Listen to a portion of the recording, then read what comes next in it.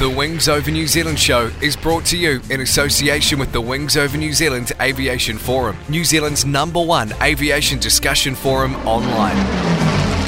There you'll find discussion on all aspects of New Zealand aviation, from history to current affairs, and thousands of photos covering the Royal New Zealand Air Force, airlines, general aviation, warbird restorations, airshow news, sport aviation, home building, gliding, aviation media, and much, much more. You'll be in good company with other aviation enthusiasts, including pilots, engineers, warbird owners and restorers, historians and authors, modelers, aviation photographers, and many others. Sign up to the Wings Over New Zealand community now. It's free and easy. Just Google Wings Over New Zealand and you'll find the forum. Extended. Hi, this is Peter Johnson from aerospace radio station Extended, and we bring you some of Europe's best guests. He's been something of an unsung hero of the American space program, outside those who have made it their business to become aficionados of it. News. Some people will call you mad, some people will call you heroes, and everyone else is probably somewhere in that spectrum. It's an amazing project to pull together from scratch.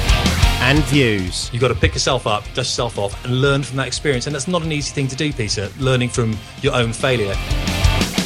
So why not give us a listen if you want to hear about warbirds, aviation, and the aerospace industry? Come over and give us a visit. aviation-extended.co.uk. And remember, there's no E at the beginning of Extended. Extended.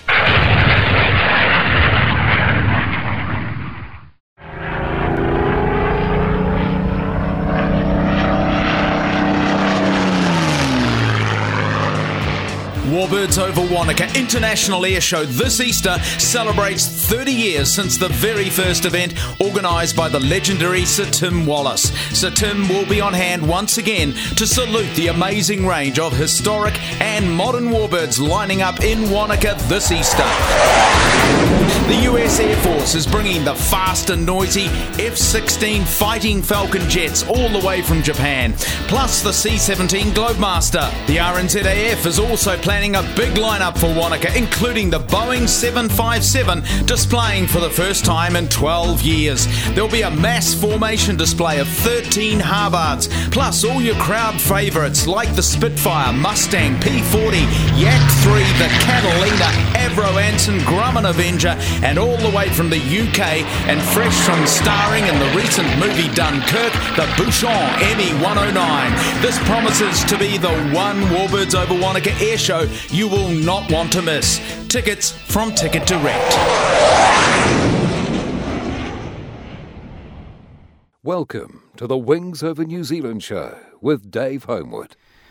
Welcome to the Wings Over New Zealand show. I'm your host, Dave Homewood. This episode is a recording of a conversation where I recently sat down with Harold Kelsey, who flew as a navigator aboard Grumman Avengers and Lockheed Venturas with the Royal New Zealand Air Force during World War II. Harold and I had been discussing our mutual friend, the late Wally Ingham, who had run the No. 30 Squadron Association and had kept all the Avenger guys together for many decades. Wally had been a mechanic on No. 30 Servicing Unit, which of course looked after the aircraft of 30 Squadron. I started off by asking Harold when he joined No. 30 Squadron. And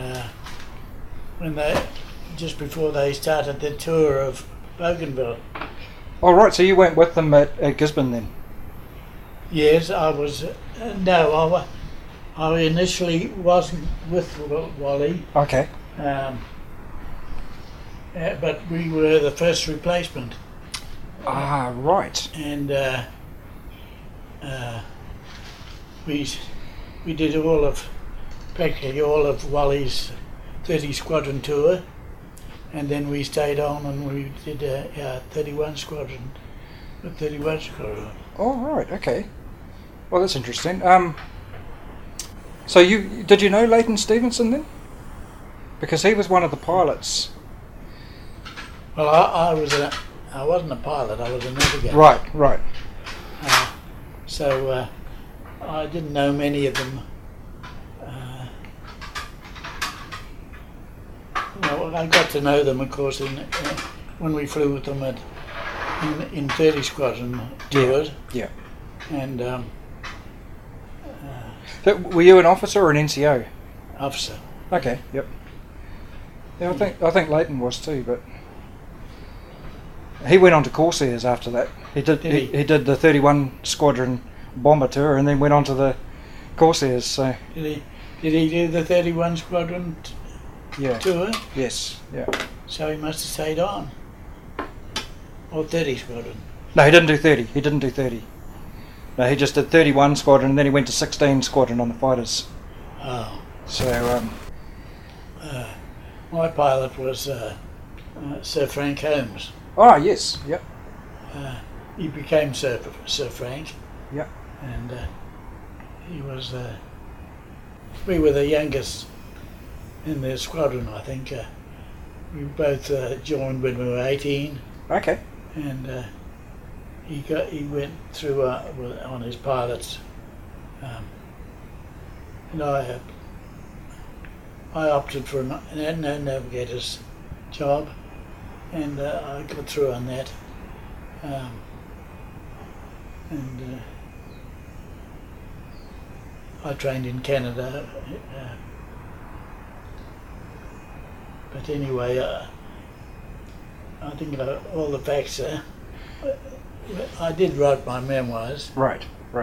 and just as well I did, because places and things I can't remember now. Yeah. But most of my memories of my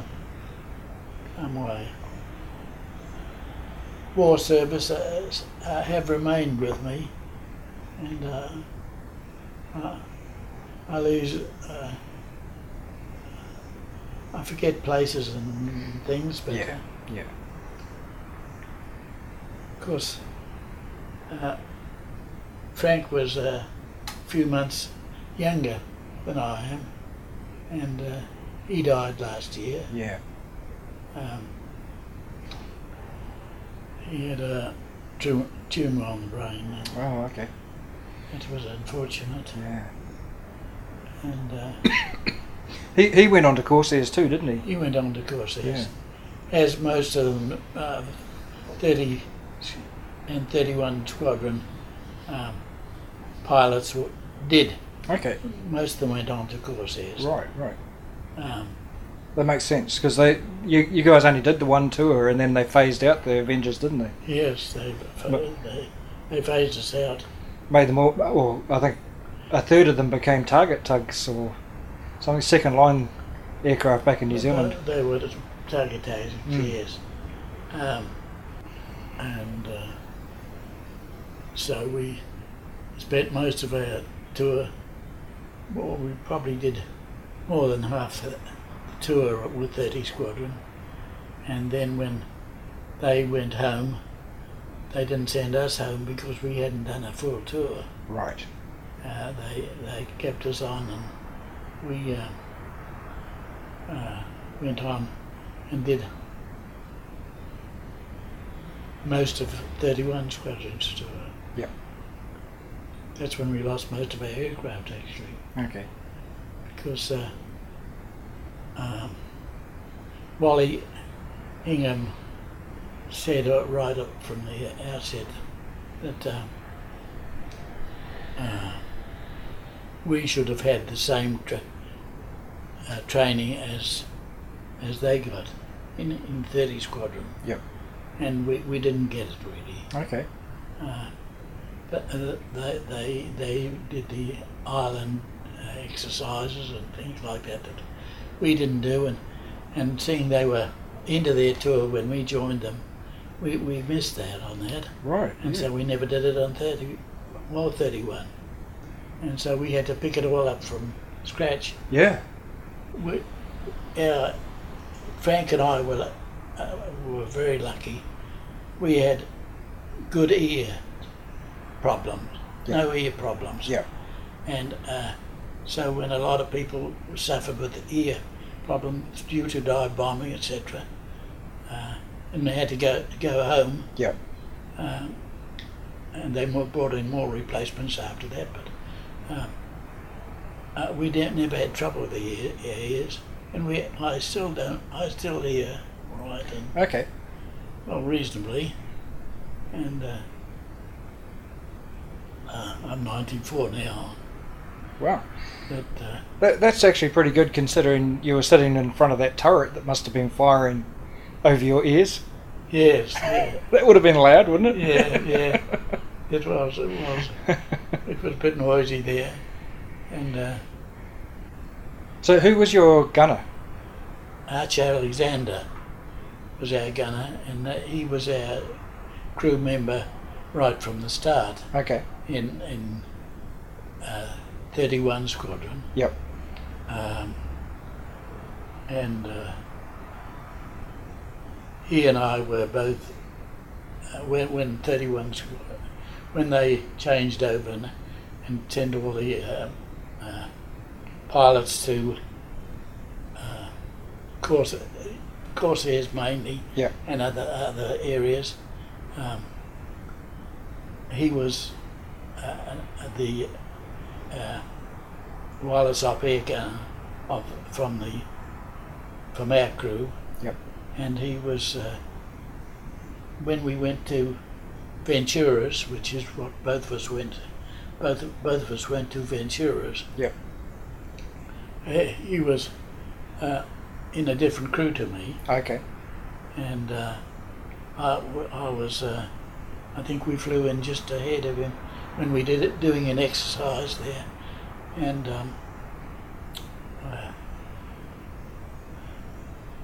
his plane crashed. Oh, right. And he was thrown out, and a land girl found him and got him to the hospital, but he died after a couple of days. Oh, right. So he didn't survive our crew Was that within New Zealand? Did it crash? at Whenua. Oh, right. Yeah. And we don't know till this day, but there was a sneaking suspicion that they had a complicated fuel system, and that was one of the causes, I think, Yeah. when they're coming in, and crucial coming into land and so on. And they were coming into land, and they crashed, and the rest of the crew were killed, of course, but he was thrown out, and I was at Whenua when he died there. Right. And Yeah, it's a shame. yeah. So, which Ventura squadron did you go onto? Well, I was on 2, 4, 8, and 9. I was a number of squadrons. I was moved from one to another. Yeah. And I was never. I think I was never quite as happy on Venturas. They seemed to be. They were fast, and they were supposed to be a good replacement for the Hudson, which maybe so, but they were never quite as reliable, it seemed. Right. There seemed to be, whether it was the speed or whether it was whatnot, but I think one of these, there were quite a bit of accidents taking them off and things like that, and I don't know, we could be wrong, but we suspect that the fuel system had something to do with some of the problems. Yeah. I know even there was suspicion at one stage of sabotage of the fuel system, wasn't there, in the factory? Well, it could have been, yeah. But apparently they had a complicated fuel system, which I think when Archer's Ventura crashed at Whenua, I think you can't blame the pilot, but it was apparently one of the problems that they had. I think what it was is because several aircraft did crash, and they were suspecting the fuel system, and I believe Wing Commander Ken King did an inquiry into it, and what he found it was the procedure of the fuel system that was being done wrong, and so he put in place something to retrain everybody, or retrain the pilots. Yes, they had retrainees. Yeah. And after that, it largely solved itself because it was really just the procedure of changing the tanks or something like that. Well, we never heard about those things, but that's interesting. Yeah, but we suspected it ourselves. Yes, and I think that would be the result of Archer's crash. Yeah, and. Because I know they were bewildered that it didn't seem to be happening elsewhere. It was only in New Zealand that it was happening, and I think it was the training.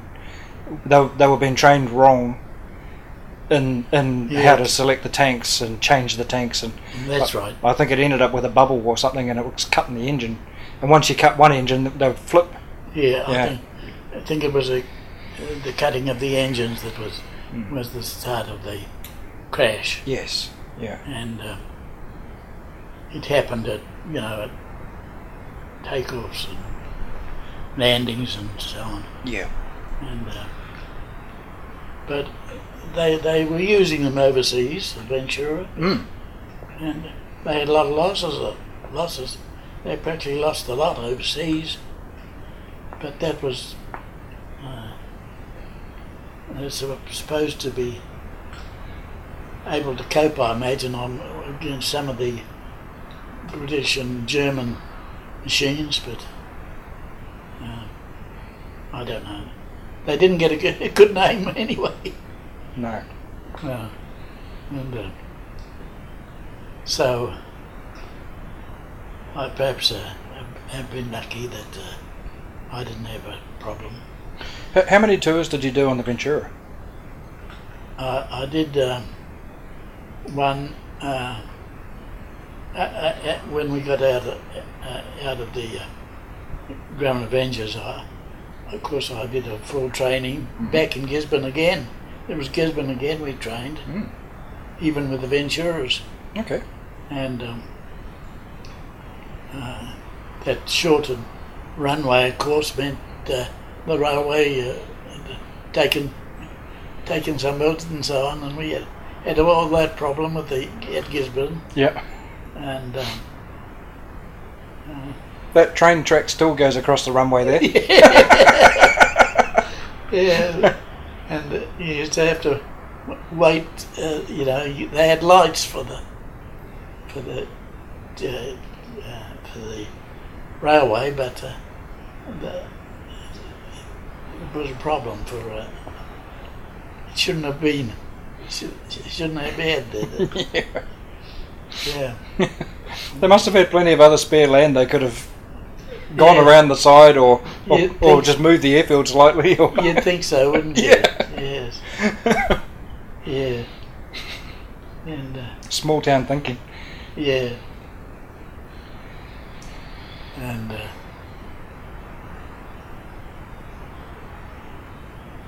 but Gisborne was a nice base. It was a lovely base for us as trainees, both in the event, and of course that's when Wally Ingham's people, they had they kept a reunion for years. Yeah. Yep. And Wally was instrumental in doing most of that, and he knew all the pilots and everybody. But he was instrumental in the reunions and so on. Right. And of course, a lot of them went back there after the war to live, didn't they? A lot of the Avenger guys. they were very close to the local people there, and when they were flying, and actually Frank was the one who wrote about one of their reunions. He had to even though he'd flown with 30 Squadron, he was not considered one of them, really. Right. That's as strange as it might seem, but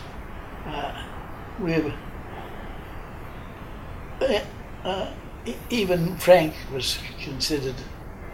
Yeah. He wrote a very nice one about the reunion, but he was always careful to say about 30 Squadron's relationship with the public and so on. Yep. And kept himself out as an onlooker, more or less. Yep. But when in actual fact he was one of them for practically all their tour. Yeah.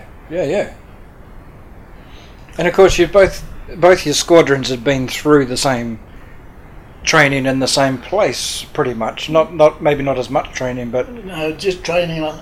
We got just training on the aircraft, but before 30 Squadron went on to active service, they did a period with the ground staff and all that were very closely associated with ground staff. Yep. They went with ground staff and they did local tropical training. Right. With some of the experts who'd been familiar with the Avengers before. Right. And it was a very close reunion, with the local people and with the ones who'd been flying Avengers before. Right. They had closer contact, and that's what 31 didn't get. There was no and wasn't that rapport with? There wasn't that rapport. No. The ground staff of 31 Squadron, a lot of them had been on 30 too, hadn't they? They stayed there when 30 moved on, and so some of them must have had that same sort of spirit with the locals, but not the aircrew, obviously. No. Yeah. No. Yeah. Interesting. Yeah. It is actually it's a unique case. Yes. Those two squadrons in that sort of isolated airfield, and that's right. The only ones that flew that type of aircraft in our Air Force. And the only ones that had that close rapport with the ground staff and with the public people. Yeah. And they had it. Yeah. And 30 Squadron didn't have it, and so when it came to reunions, no one organised any reunions for 31. Yeah. But 30 they went for years having reunions. Yeah. Meeting their people they knew and they married into the public. Yeah. And so on, much more closely. Yeah. And that's what Frank wrote about, and I got his report there, I think. And he wrote a very good report about that, and more or less put all that position down in writing. Right. So it's there, and Wally, he was the one who was interested in getting the TBF to Gisborne. Mm. Yep. And he was right up until the end.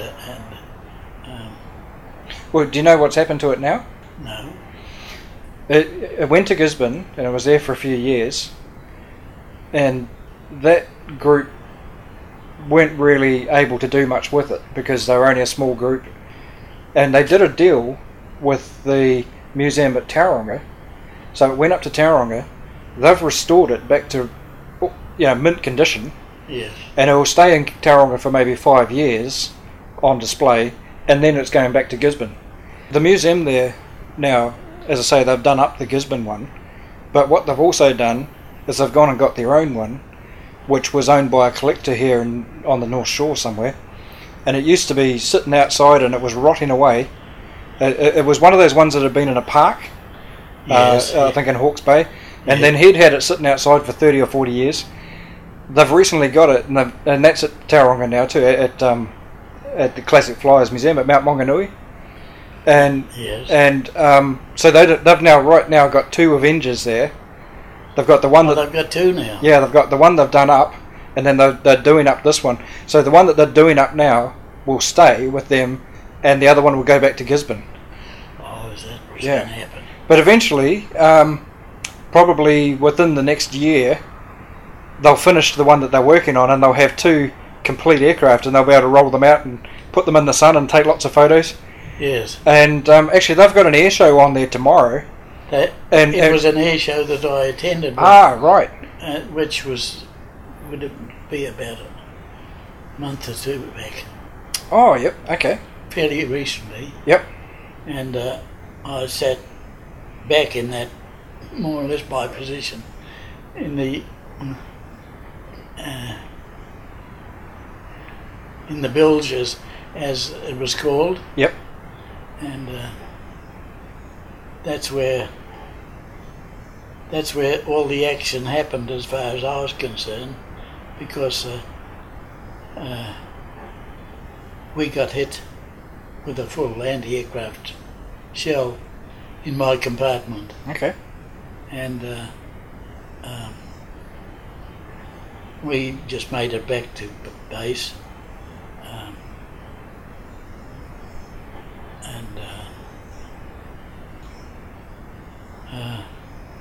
It ruined all my gear and so on, and it took them a couple of weeks or more to replace all that back in Bougainville. And the radar set just disappeared completely. It blew that to bits. Wow. So it was right alongside me. And if I hadn't been down at the turret, at the belly gunner, which was my job, it would have got me too, for sure. Right. But so when I crawled back out from lying prostrate at the belly gunner after we did our dive, and I'd fired my machine gun at the whatever I could find. Yeah. I crept back into my compartment and found everything ruined. Right. But the parachutes were on fire, and it was a minor fire. Yeah. But I put that out with my water bottle that we used to carry, and I wanted to go at that time because it had affected me, the waterworks. Yeah. So I used that too, and put the fires out and the various things that were still smouldering, and the parachutes were added. Yeah. And of course we couldn't wear them. We just had to store them. Yep. And did you have the chest type parachutes? That's right. Yep. Yeah. And so they were still smouldering, and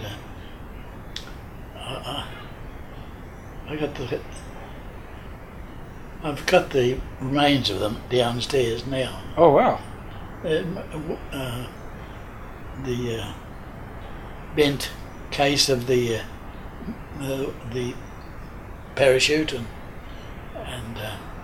a few little bits of parachute material. Yep. And holes from the shrapnel. Yep. The shrapnel actually filled it with the holes, and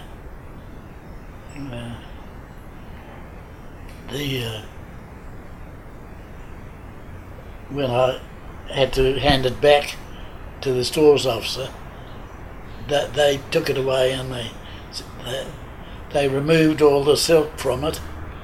That was good. Yep. With a few bits of good, and gave me back what was less. Right. I said I would like to. I shared the silk with with Arch, who was alongside me, of course. Yep. But I didn't get any of it. Right. But Betty, who you've met now, she made her undergarment of a silk one with that. Okay. The ones with the holes in it and so on. Yep. And she wore that at our wedding. Brilliant. So that was the compartment you're talking about that was hit. That was between the pilot and the turret, up the top, or was that down the back behind the turret? That was behind there. Okay. Yeah. But did you also, as navigator, did you also use that middle compartment? Very, very seldom. Okay. Just as I used it when I had to crawl up through there after we'd been hit. The intercom had gone. I had no intercom, so I had to crawl up there and pass Frank a note alongside the bulletproof rear behind his seat. Yes, yep, the headrest thing. Yep. And that's the only communication we had. Right. So I had to. I wrote a note for him and told him that we were all right, but he was worrying because he more or less lost control almost of the aircraft at that stage. Okay. It had affected the elevators and so on. Right. The elevators and the rudder and so on, and he had a bit of a job getting the aircraft home again, but apparently, but we weren't to know that, but he just kept on flying. And we were in the quiet, except with no windows or no big holes in the aircraft. And when I say a big hole where the shell came in, and thousands of holes where it went out. Right. And any of those bits of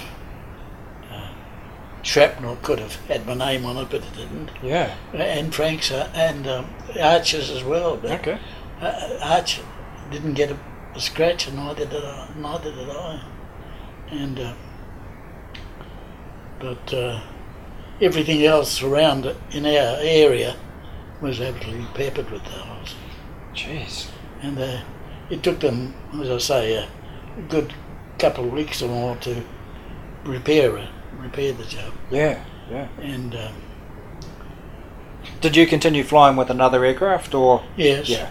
We continued flying with another aircraft. Yeah. And actually, when ours was repaired, that was a usual area, usual plane. I remember the name, 2530. Yeah. That one. I'll always remember that.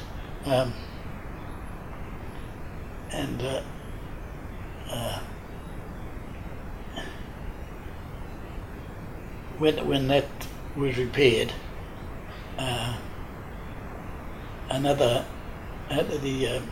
he was a 31 squadron at that stage. Yep. Was flying. We were flying with, and it was given to Mel Greenslade, I think, was the other flight commander of 31 Squadron. Okay. And it didn't come back. Oh, right. They were lost. So he didn't do any more trips after that. And the whole crew were lost then, of course. 31 Squadron were losing quite a few. Well, of course, 31 had the lack of experience would have contributed a little bit to mistakes they made, perhaps in attack and so on. I don't know. I guess another thing too is maybe the Japanese had. They had experience then. Yeah. They knew just what they knew what was coming with you guys. No, they knew what was coming. Yeah. They knew the other squadron which went in first. You probably know. Oh, the Dauntless. Dauntless. Yep. Yeah, the Dauntlesses went in first, and the Japs then got pretty cagey about things. Yeah. And they used to let them go through because they knew that whatever they do the normal thing every time, which was go for the gun positions. Yep. And so that would give their positions away. Right. Yeah. So they kept quiet, and then they opened up behind the Dauntlesses. Yeah. When the Grumman Avengers came in, and that's what they did every time, and we didn't vary our attack either. Right. Except one time there the Dauntlesses went down, and they didn't hardly a shot was fired at them this particular day, and then the Grumman Avengers came after, and it opened up after them, and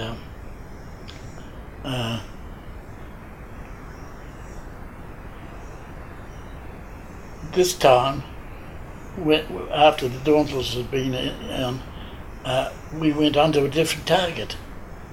Oh, right. So we went away. We didn't get fired at either because we were on a different aerodrome. Right, yeah. They were all pretty close. Yeah. The aerodromes, Tabira to Verna Canal. I remember the names of the places that we used to. And so we got through without much fire on that particular day. Okay. After because we went on a different target. And we don't know, no one tells you, of course, whether that was a well worked out ploy or whether it was just a fluke. Yeah. But one of the things we were critical of ourselves was we used to we didn't vary our attack at all. You came in at from the same height, 14,000 feet or 11,000 feet, to flip over and down, and same attack by the Grumman Avengers, and after the others had been through. Yeah. So we were critical of the fact that we didn't vary it, except that occasion we thought, well, that's wonderful. Right. Yeah, I can see what you're saying, because they would have had 30 Squadron doing that for 3 months, and then you guys come along, so they're so used to the pattern. That's right. And they just line and wait for you. They had good practice. Yeah. And really, so they were probably firing better and more accurately and whatnot than they were at 30 Squadron. Yeah. Yeah. But 31 did cop it early in the piece, and they didn't have the experience that 30 had had. Yeah. So, all in all, it was just unfortunate, and they lost quite a few aircraft. Were there other replacement crews that went on to 30 like you guys did, or were you the only replacement crew? No, there were about 3 or 4. 30 had about 3 replacements, I think. Okay. 3 or 4. And did they all come at different times? Like you went first, and then another one would come when they needed. That's right. We were there first. Yeah. You might say the first replacement.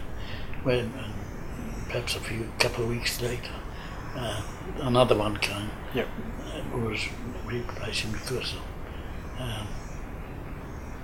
So I guess you could relate to those guys a bit more than the old hands that had been there longer. Yeah, and reunions that did we did go to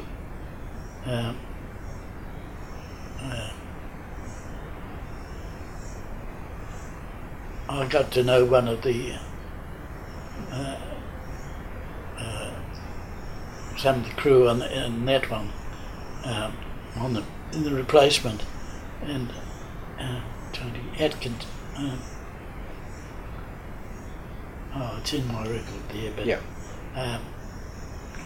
he found the same, that we were not part of the elect group at all. And he used to remark on that, and he used to say, "Oh well, you know, we were with the squadron. We were with the 30 squadron, but we were never 30 squadron." No. It's a funny thing, isn't it? I mean, I think all military units go through that with the replacements, whether they're Army, whether they're Air Force. I suppose they might do, yeah. And yet other squadrons, like for example No. 3 Squadron with the Hudsons, when they went up to Guadalcanal to start, up to the Pacific to start with, they'd trained together here for quite some time, most of them. Just before the end they added more to the squadron, but they went to the Pacific as one squadron. But rather than bring them home as a squadron and replace them with another squadron, what they did is a crew would rotate home and a new crew would come in, and they had this rotation system of just crews.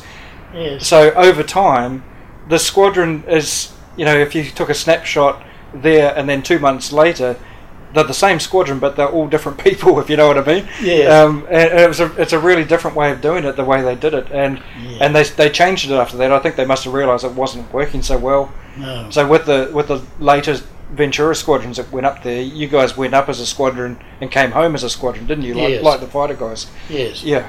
With the Hudsons, they didn't do that. It was kind of crazy trying to follow what actually happened. Yeah. So. It was interesting. Like almost everybody in that was replacements.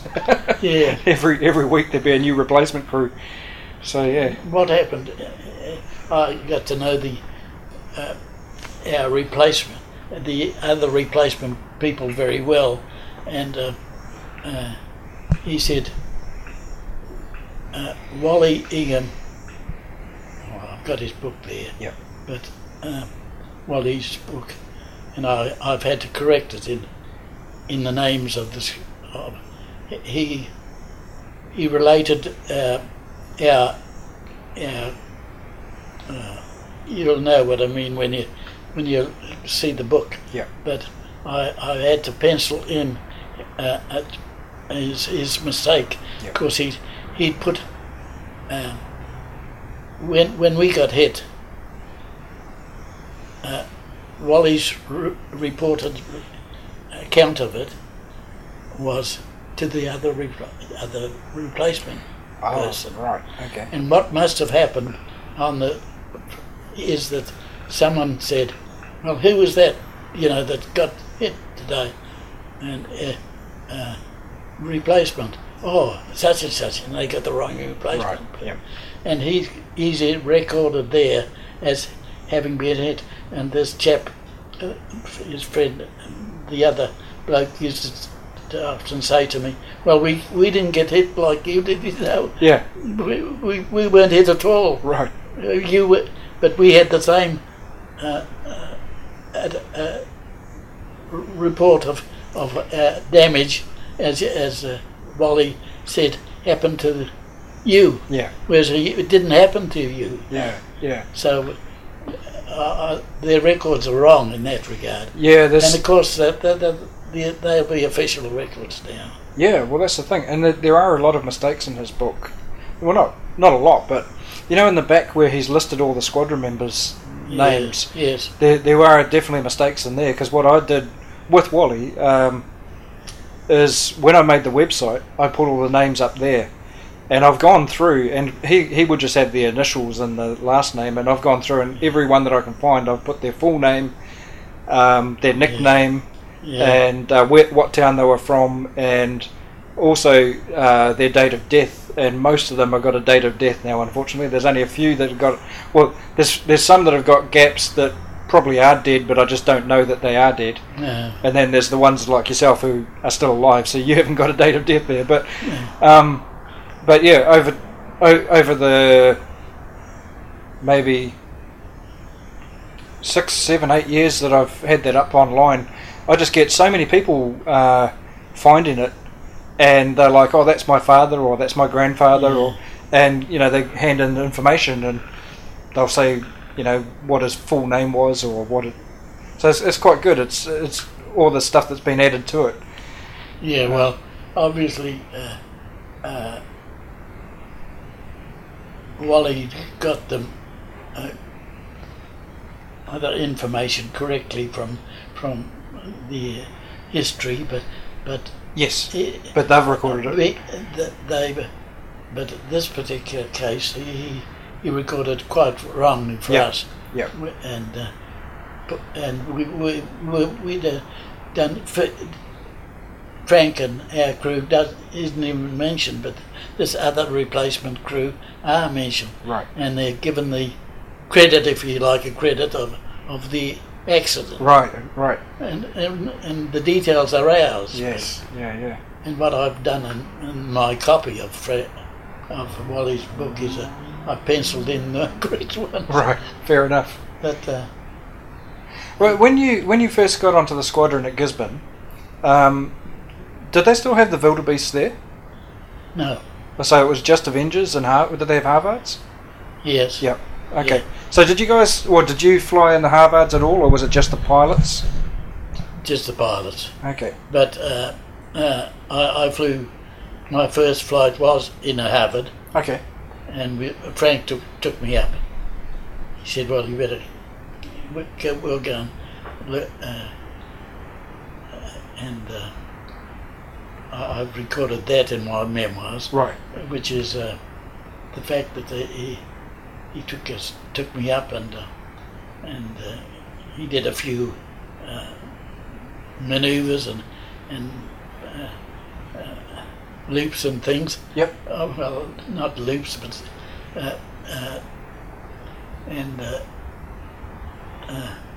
he said on this particular occasion, he said, the wing's vibrating a bit. He said, I don't like the look of it, and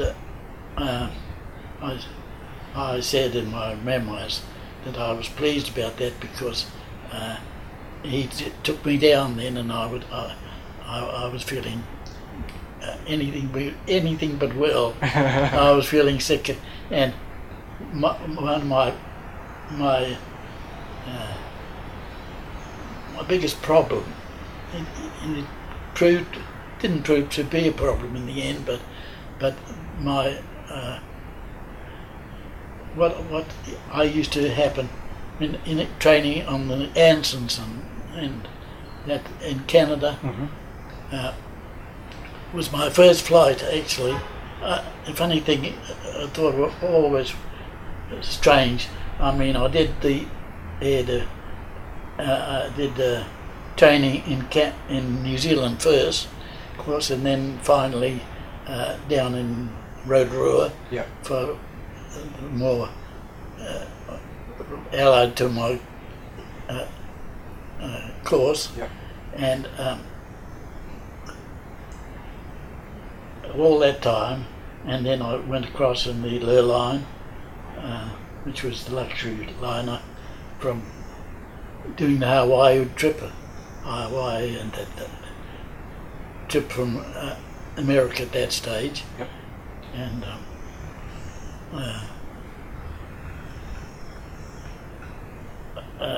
then when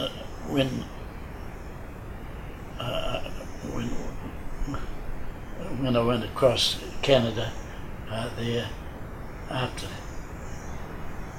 and went into one of their Air Force navigation schools, the pilot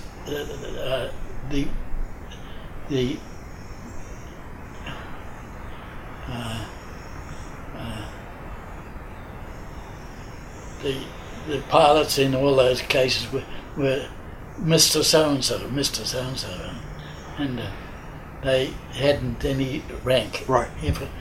I think they were, all of them, Air Force people from England who had to have a retirement period and had to have a spell of, and they'd been put on this for a break, I think. Okay, yep. And Mr. So-and-so said to me, I was talking to him at the navigation school, and he said, haven't you been in an aircraft? And I said, never been in an aircraft. And I'd done training right up to that point. Yep. Never been in an aircraft. And he said, oh, well, I'll take you up tomorrow. And you can be my second navigator. And you can wind all the gear up on the old Anson and do the job. Yep. And so I did. I thought, gee, here's my chance. Be in an aircraft, you know. And I was partway through my, well, I'd done a lot of study and stuff at that stage, and I'd never been in an aircraft. And well, I wound the gear up on the first day there, and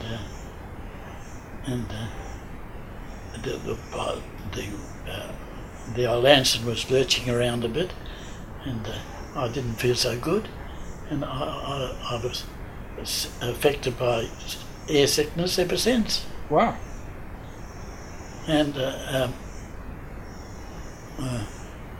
when we got down again, the Mr. So-and-so said, well, how'd you go? And I was pretty white apparently, and he said I'd had to have a paper bag, and so, and I said, well, it didn't go very well, and he said, oh, he said you'll get used to it.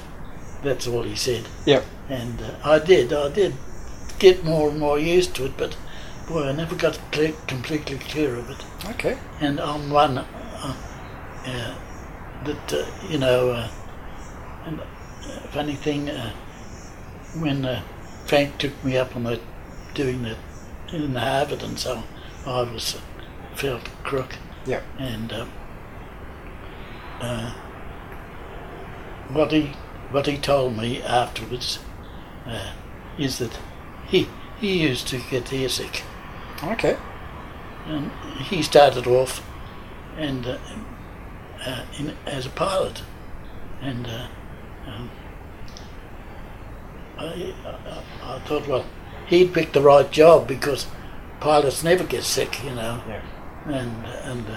But Frank apparently was susceptible to air sickness, and he did get sick, and but he did a pilot's job, so he was never sick. Right. As far as I was concerned, it was right. Yeah. But later he told me that he said, "Oh, I said, well, you never admitted it to me," and I never admitted it to him, of course, because in the Grumman Avenger, I would feel I'd have off times when we were the roughest I've ever stuck was over Wellington, I think. Right. Yep. And you know, but I wasn't sick. I'd got over. I'd managed to be ahead of the sickness problem then, and I didn't get sick, generally speaking, right, on the Avenger. Yep. But when it got really rough, I could have got sick, and I was busy all the time, of course. So when I approached the Canadian MO, I went to the MO and said, "Look, I've got to give me something for air sickness." And he finally said, "Well," he said, "I can't give you any. You're working all the time." He said, "I can't give you any, You can't have things that will make you complacent about that. Right. You just, your job depends on it. Yeah. So he said, what all I can advise is that put your head back for a moment if you can, and get the spirit levels level again, so that you don't have that sick feeling. Right. And but he said, I know you haven't got much time to do that, and I said no.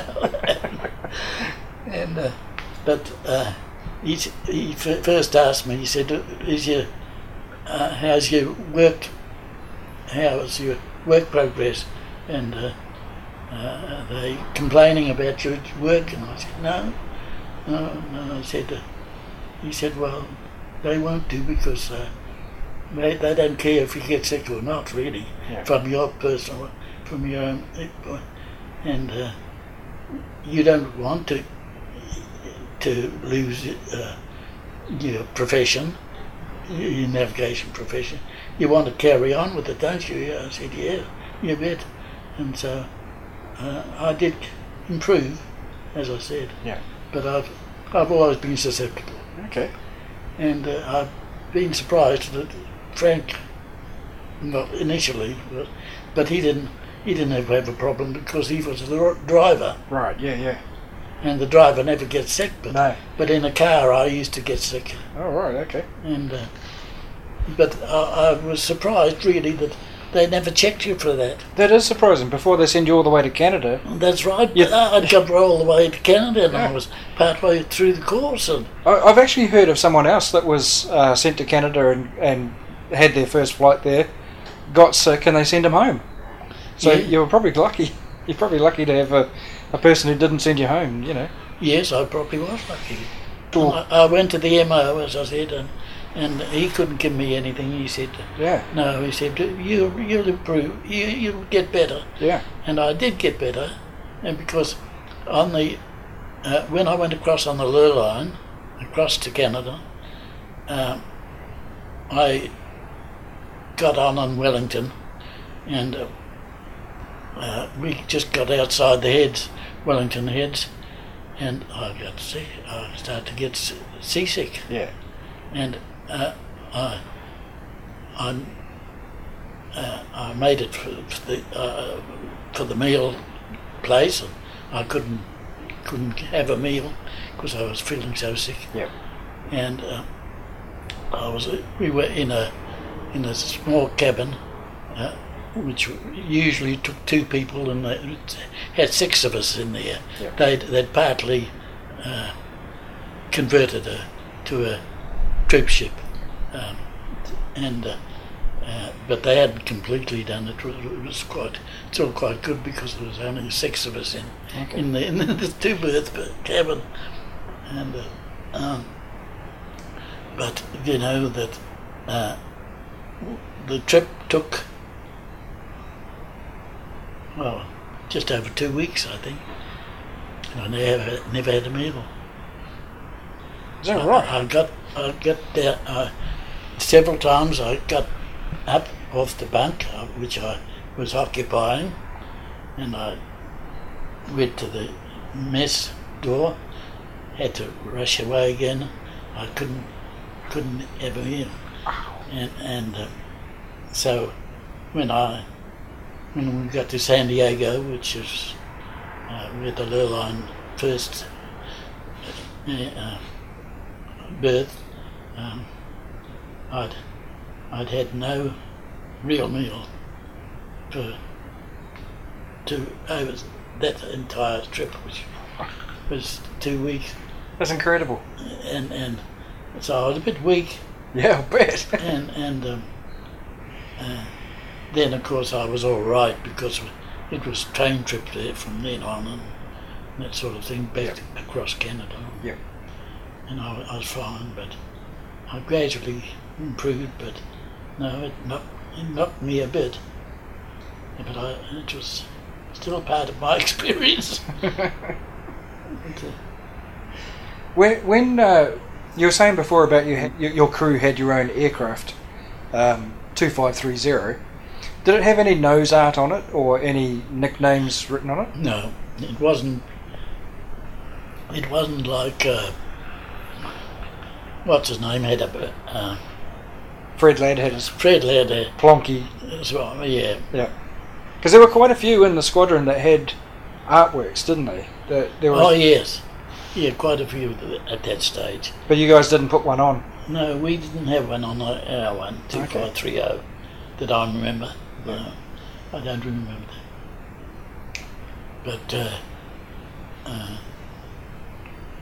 Fred Ladd did, and of course Fred Ladd was one of the highlights of the crew of the squadron. His manner and everything else. Yeah, he was just so terrific. He was the oldest in the squadron. He was lucky. He always considered himself lucky to have got in. Okay. Flying at all, because he was a bit too old for to be a pilot. Okay. But no, he made it right through. He's another one who had struggled with his profession, I suppose. Yeah. And he was a great bloke there, but he was great in the squadron and that, carefree and so on. I've got quite a few sayings of his and so on. And in actual fact, my daughter flew once with him when he was taking flights, as he used to do aerial flights for in a peace time. Yeah. Afterwards, down in he's in Rotorua for Rotorua, yeah. Yep. And she always remembers him.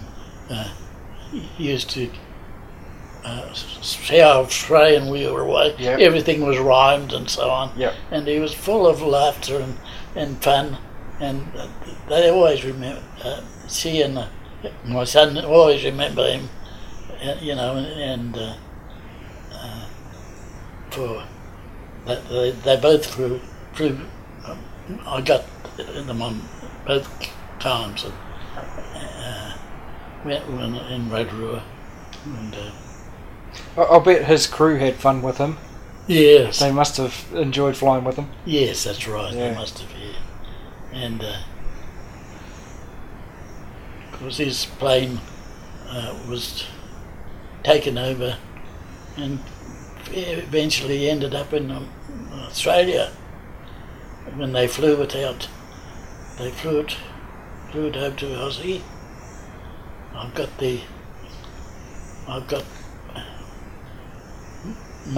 miles of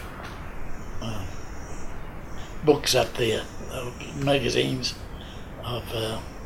Oh, you mean the one that was flying here as a warbird? Yes. With his markings on, because that's not the same plane, of course. So his one got shot down. That's right, Yeah. it did, yes. Well, that's back now, though, in New Zealand. Is it back in New Zealand? Yeah, Brendan Deere owns that now, and he's got it at Ahakia. So, yeah, he owns a Spitfire as well. Yeah. And it's back in Plonky's markings. It's the same. Is it? Yep. Oh, good. Yeah, good. it's brilliant. Didn't know that. Yeah.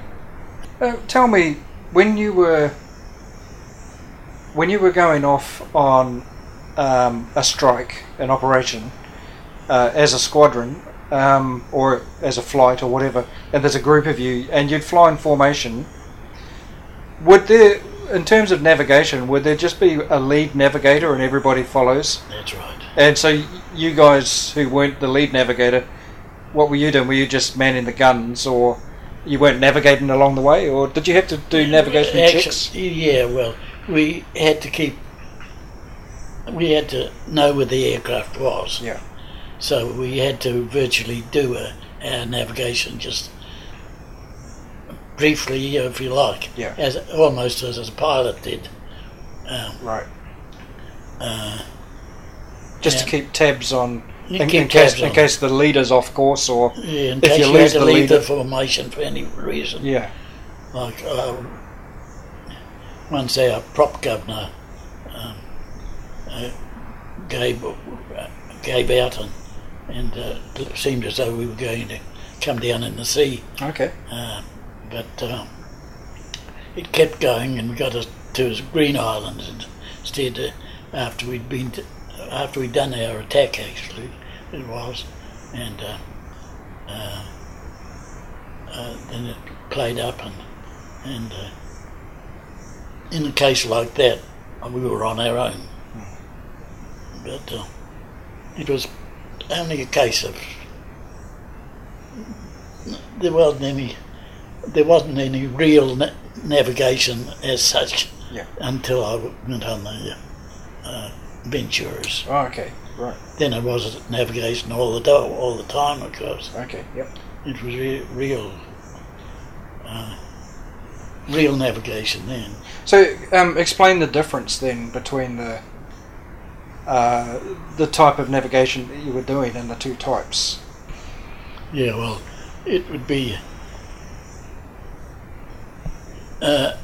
on Grumman Avengers, you were more or less map reading more than anything else. Yeah. And of course, we used to occasionally fly some kitty hawks or something over, and Grumman Avengers would be used occasionally for that. To lead them? Yeah.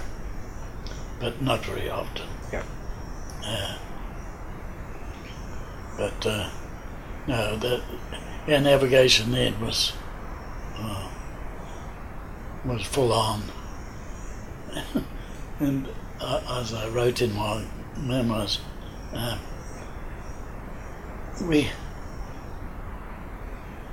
when we were using our sextant and so on, you know, and working out sights on stars and all that sort of thing, we had a mammoth task really on the Aventuras doing that.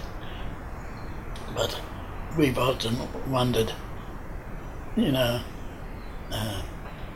we've often thought of navigation in those terms, and not realising that now you just press a button and you get you right on the dot. Yeah. We wouldn't have believed that at that stage. No. We just didn't. It didn't. So all our expertise on taking sites and working them out and getting a most probable position and all sorts of things at night and all sorts of things,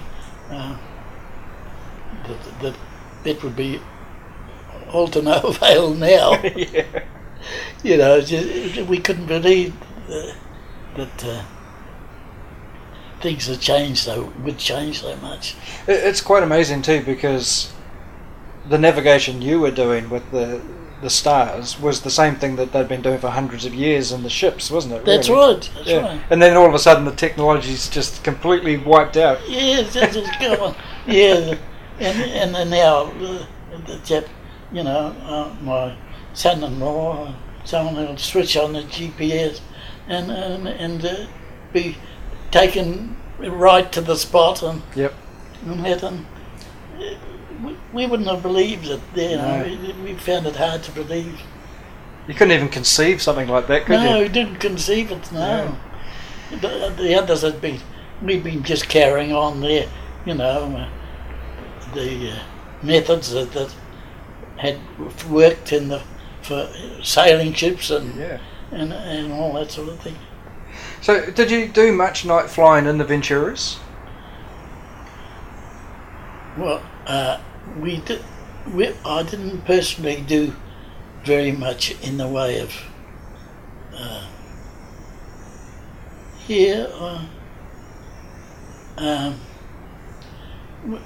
one job, for example, I did was find a lost ship, you know,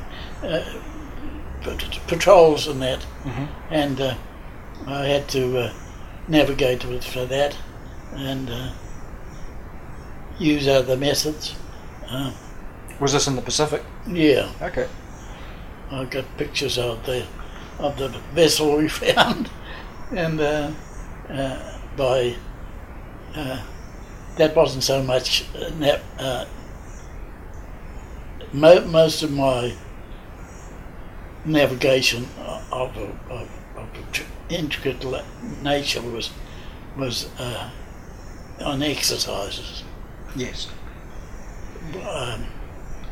But you had to have reasonable navigation if you're doing patrols and. But again, you were attacking things and so on. They were normally, for example, the Avenger ones, you had about a 3-hour trip. Yep. For that. And that they weren't long compared with what you should be doing in a lot, particularly long navigation trip. But I wrote up my methods and so on in the night navigation, which we did. One, for example, we took off for Nurpai and went down to Egmont and then back to Three Kings and then back to Whenupai. Right. Which, that's about the longest run sort of I generally did. Yep. But the main thing on that was that it was 10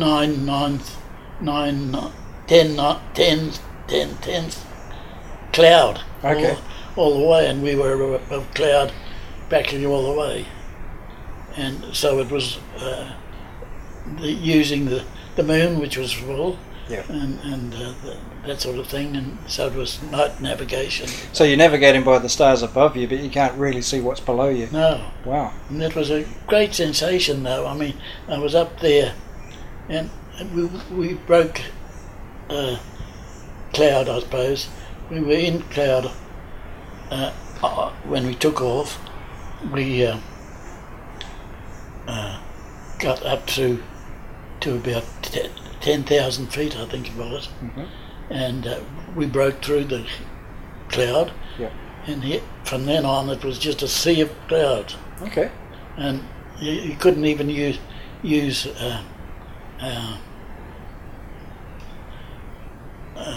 you couldn't. There were no towns showing lights or things like that. There's nothing to and you didn't use. You didn't in those days. You didn't depend too much on radio, because you could get radio stations, but they were very wrong often. Yeah. Difficult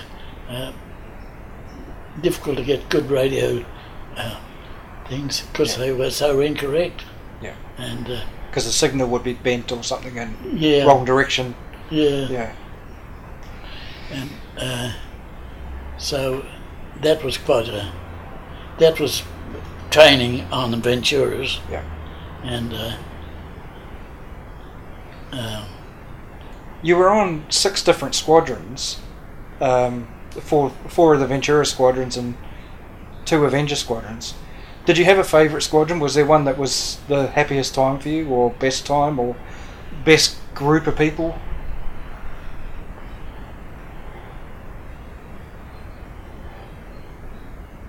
well, I suppose that my first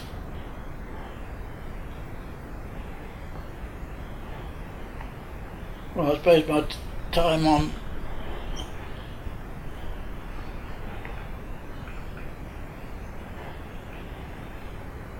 I enjoyed my navigation work and my involvement on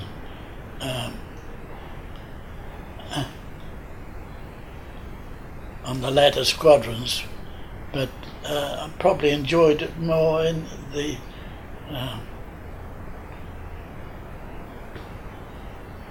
I think I enjoyed it more with Frank and Arch in the Avenger squadrons. Right.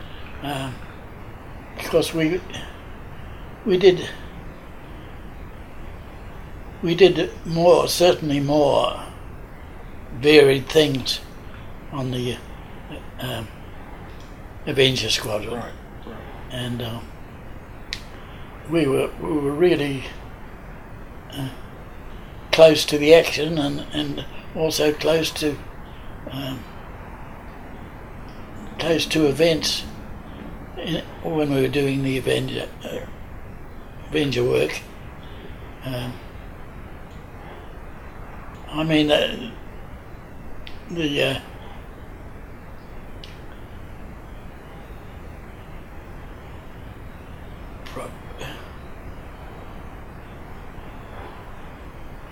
don't know how to put it now. I feel silly. I can't put things in words that's fine. Like I was able to. Yeah.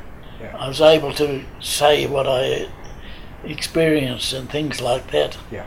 And now I'm not with it. No. Oh, that's right. But when you're on the Ventura squadrons, you said number 2 squadron, 8, 9. What was the other one? 2, 4, 8, and 9. On each of those, were you with the same crew all the way through, or did you change crews, or?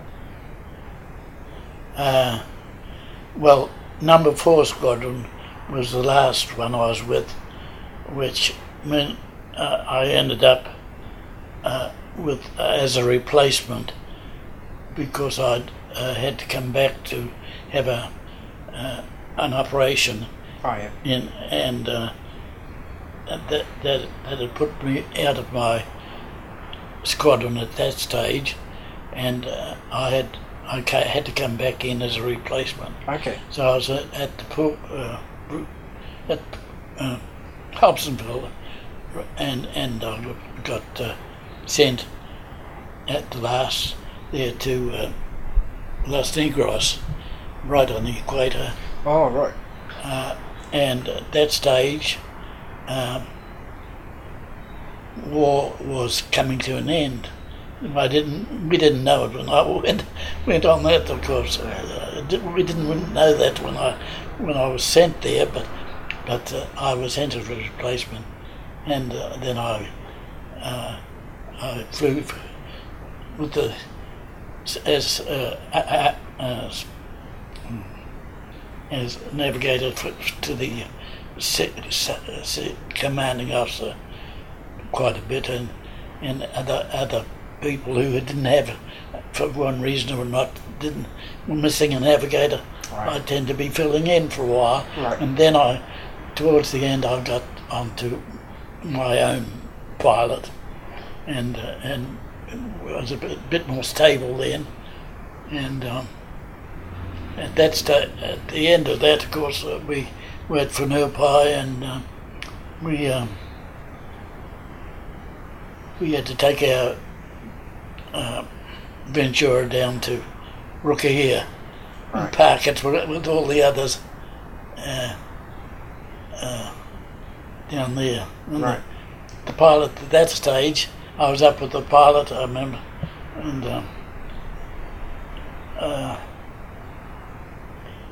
he'd taken off from Whenuapai, and he pointed out to me, he said, look at the airspeed indicator, and she was, doing barely over what she, around I don't know, around about 120 knots or something around that. Right. And couldn't get it I can't get it any faster, and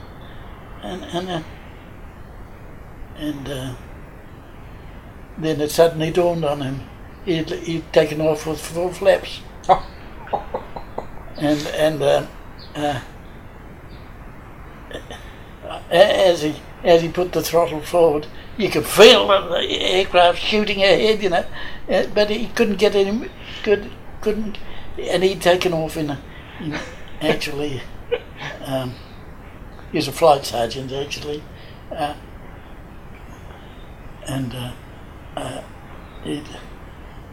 it's made a jolly good job of it. But again, it was a risky one for Aventuras. Yeah. Because he shouldn't do that. He only do that on a restricted airfield. That you do that. Otherwise, you don't take off with full flaps. That sort of problem. Right. And he could have created my last flight if I'd known. So I had bit dicey times. A few times. Wow. Yeah, but then we dropped it down at Rookie, of course, and said hooray to it, and came back, and then I said, so the next they sent me off to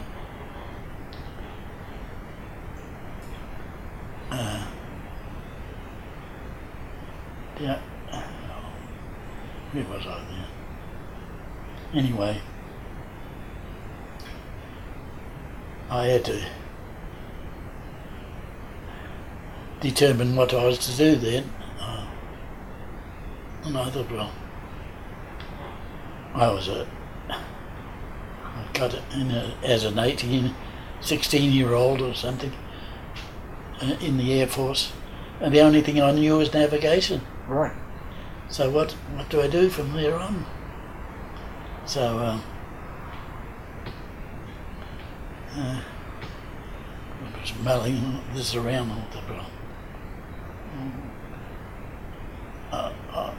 I'd been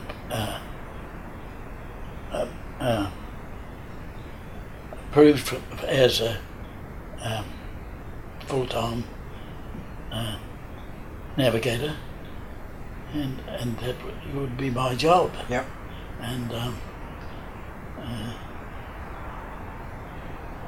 then we were waiting around for mosquitoes to arrive, and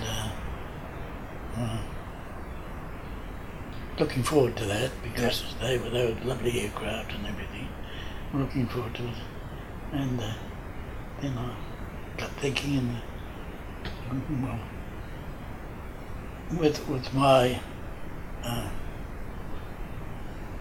air sickness didn't worry me anymore. Okay. Really, at that stage I was okay there, so I didn't mind staying in the Air Force, but I thought, well, I had this problem that had me hospitalised, and that could flare up again, and that would ground me. Yeah. And I thought, well, it's a dicey sort of job, you know. I could start off with it, and they're probably having a commission that they put me in a job somewhere, but goodness knows what. Yeah. If I couldn't fly. Yeah.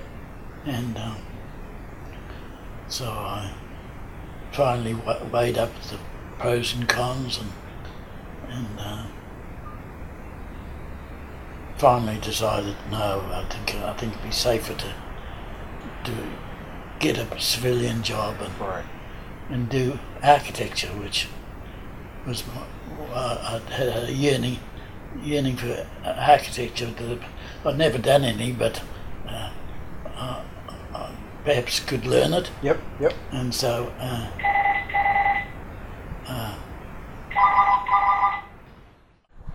here's the Grumman Avenger. Oh yes, fantastic. And in it, he's put all the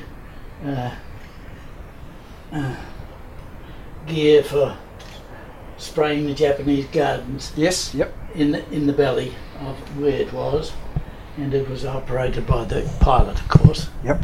And the pilot dropped the bombs too, didn't he? Yes. There was no bomb aiming for you. No bomb aiming for me. There was on the Ventura. I had to set the bombs. Okay. And I was involved with there, but I didn't release them either. The pilot did that. Okay. So did the pilot have a bomb sight that he would look through, or? No. Don't know how they get. Of course, with dive bombing, as we always did with the Avenger. Yep. You aimed the aircraft, so you didn't. I don't think he had a bomb sight there, but okay. Yep.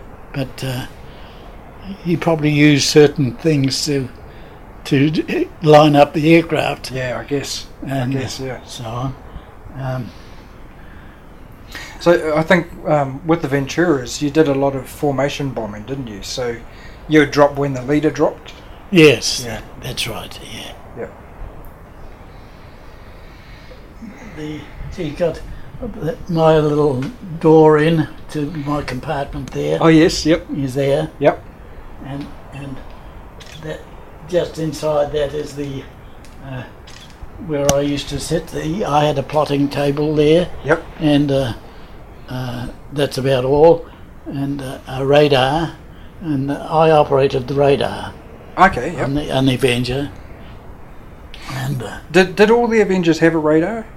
Or yes. Okay. Yep. Yeah.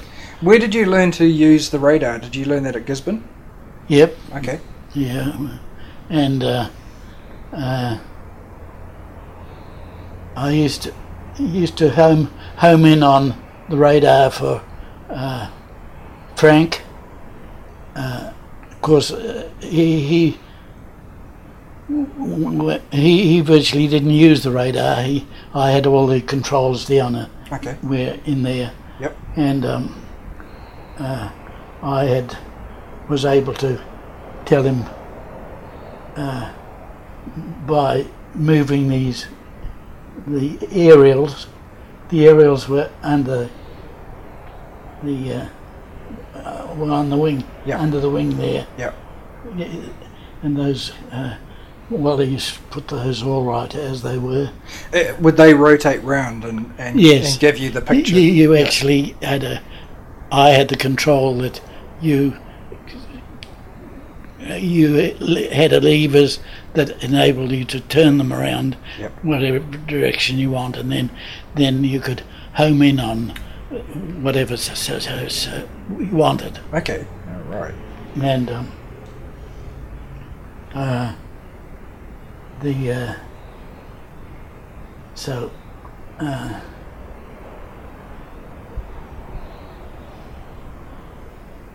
we had strict instructions that if there was any chance of any of a aircraft falling into enemy hands or whatever, we were to blow up the radar.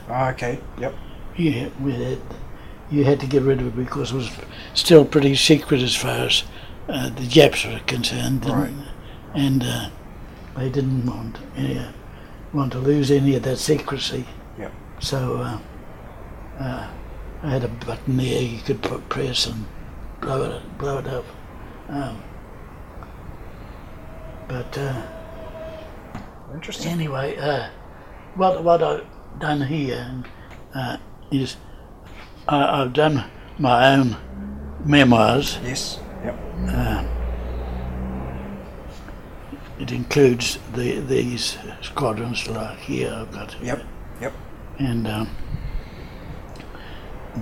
what aircraft there were, and this is actually our aircraft off Gisborne. Oh, okay. And that's Frank at the controls. Right. So we happened to get a photo of that. Brilliant. From another mine. So this starts off with when I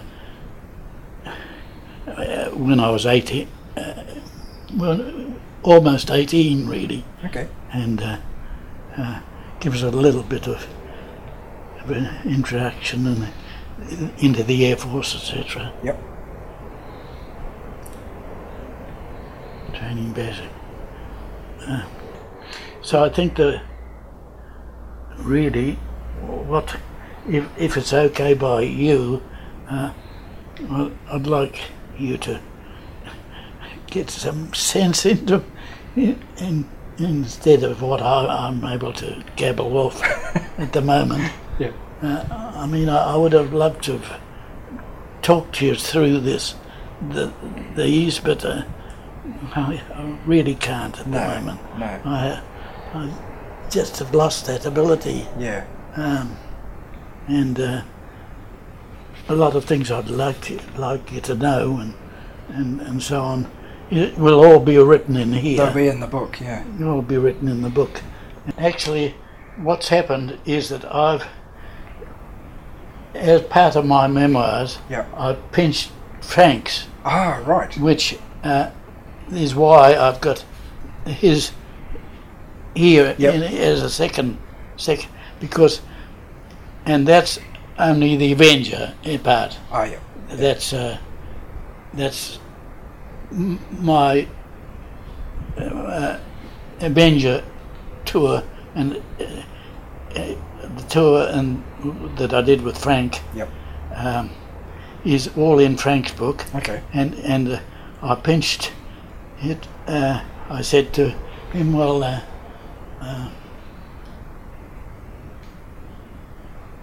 in fact, I wrote a few of the portions of his, of course, and said, and I said to him that I hadn't got mine done then. Yep. And I said, could I use yours, which I'd contributed to? Yeah. And he said, oh, by all means. And so what I've done for mine is actually I pinched his which is written by him. Yep.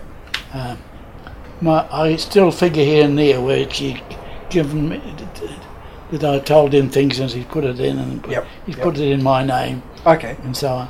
And so you'll see that it all relates to it. Right. But it's only the one tour. It really only covers. It is early. It's from the start of my being posted to the Avengers and getting on Frank's crew. That I pinched this for this one. Gotcha. Yep. And so. But that'll be the same as what's in Frank's book, except his has got the Corsair stuff as well. Exactly what's in Frank's book. Yeah. Right. Yeah. Well, I've got that at home, so I know that book. Yeah. And that's us here. You see, that's That's Frank. Yep. And there's Arch there. He was the tallest of us. Yep. We were three shorties really. Well, we were two shorties. Yep. And that's me there. Okay. And this one actually got printed in the weekly news. There was so that was fairly widespread. That one. Yep. And it was just one of those. You know, the sections of weekly news had a pictorial section. Yep. And that. In one of those, I think I've got the original somewhere. Oh, right. So which one's you in the photo there? That one. In the centre, yep. Yeah. Yep. Very good. Although it put it out of sequence as far as the timing is concerned, I would have liked the memoirs to have been, time-wise, one finishing the other and getting on to the next thing. Yep. It doesn't work that way. Okay. Because I've introduced Frank's. Right, gotcha. And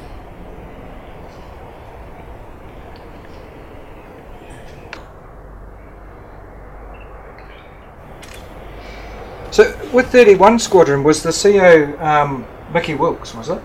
Yes. What was he like as a boss? Oh, he was quite good. Because he was a pre-war Air Force guy, wasn't he? He'd been in for Yes. ages. He was older, yes. Was he very strict, or was he quite relaxed by that stage? I suppose we used to think of him as strict, but, Yeah. but no, he was... Who were your COs in the Ventura squadrons? Who do you remember with 2 Squadron and that? The ones Well, they'll come up in here, won't they? They'll come up in these things, yeah. in some of those places they were. Yep. Yeah. And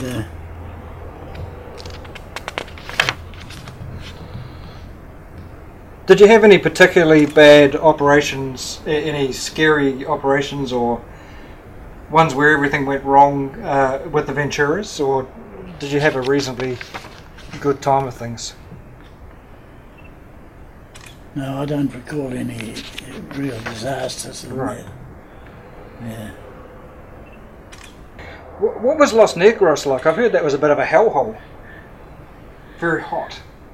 Oh well, it was right on the equator, so it was a step up from Bougainville. Yep. Another flight to get you to Los Negros, and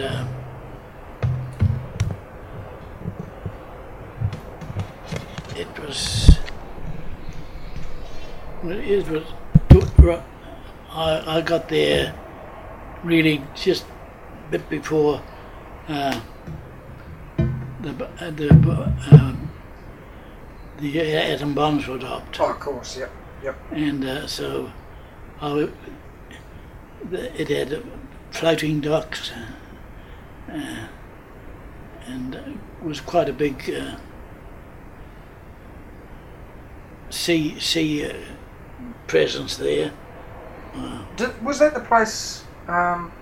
That's not where Manus Island is. There was another place. Yeah, no, that's Manus. That is Manus. Okay, so Yes. they had a place for repairing the aircraft carriers, didn't they? They had floating docks. Yeah. There, and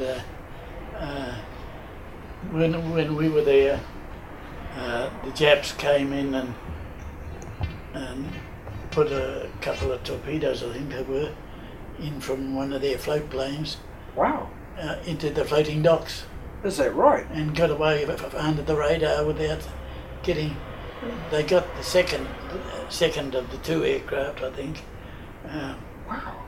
And they shot them down. Okay. But I think the first one got away, and they got it. But they did some damage to the floating docks. I had never heard that, believe it or not. They came in on under the radar. Yeah. And I think we were occupying the area then, so there was a daring raid. Yeah, definitely. And they did a bit of damage, all right. Yeah. Wow. I can remember.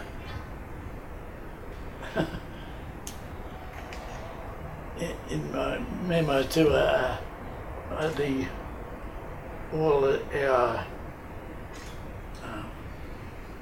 flares and equipment like flares, it was a big stockpile of them. Yep. There, and I think what used to happen is the